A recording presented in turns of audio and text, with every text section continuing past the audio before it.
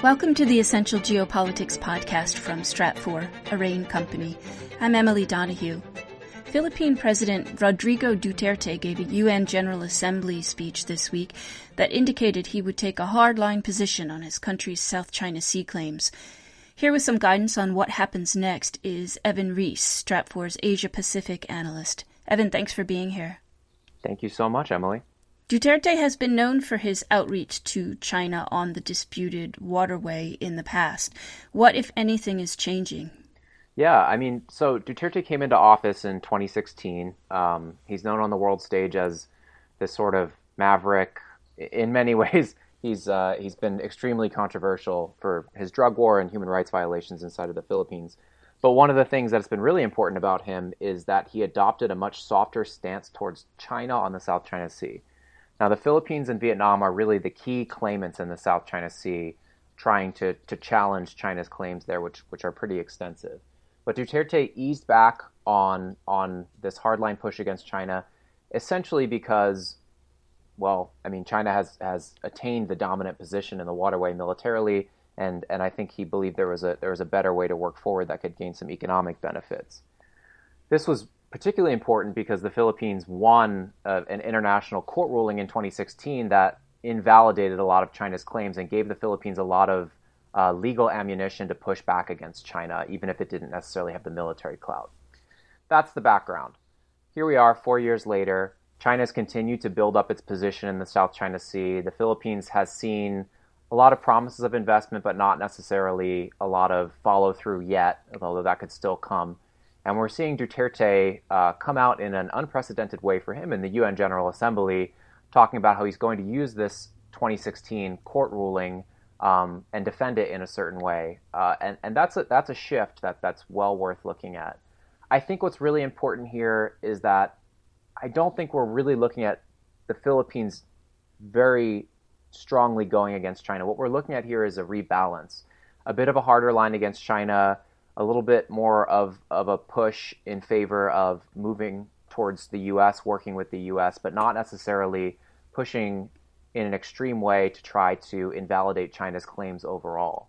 I think where a lot of this is coming from is Duterte is a little bit on the back foot politically. He's going out of office in the next couple years. He's a political outsider. He doesn't necessarily have a successor. And then there's elements within the Philippine military and security forces that have long been uncomfortable with the outreach to China.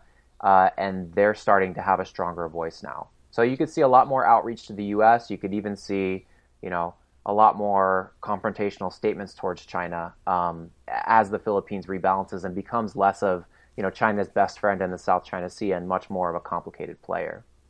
Well, with the U.S. election looming, and of course U.S.-China competition has been, over the last few years, a bipartisan issue. How do you think the U.S. approach to the South China Sea will change going forward?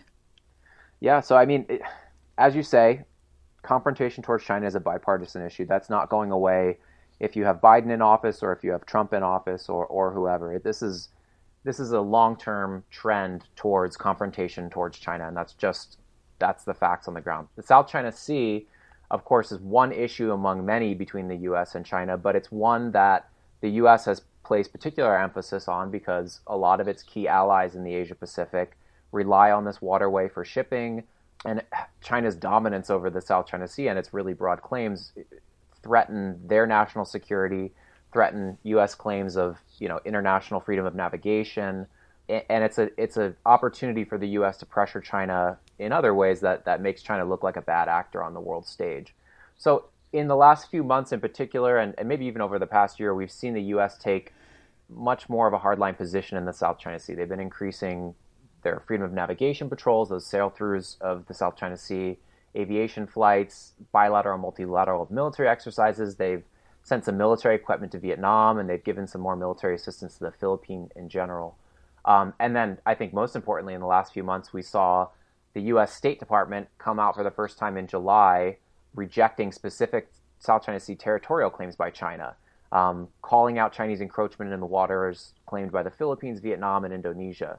And then the following month, we saw the U.S. Commerce Department slap restrictions on major Chinese entities, including subsidiaries of China Communications Construction Corporation, for their activities in the South China Sea. So this is a hardline push by the U.S. and it's certainly going to be a point of tension. I think one of the things to emphasize here is that in a lot of ways, the South China Sea, the U.S. is always going to be in a reactive position right now, given that Chinese buildups have already occurred on all these islands, and that to a degree the U.S. is going to have to work through all these counterclaimants: Vietnam, the Philippines, Malaysia, Indonesia, Brunei.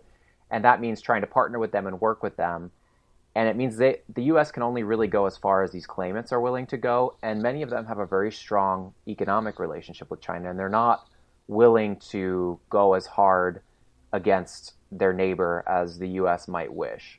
So that doesn't mean that the U.S. is going to back down. It really just means that in a lot of ways, the South China Sea status quo is what we're going to see more of going forward.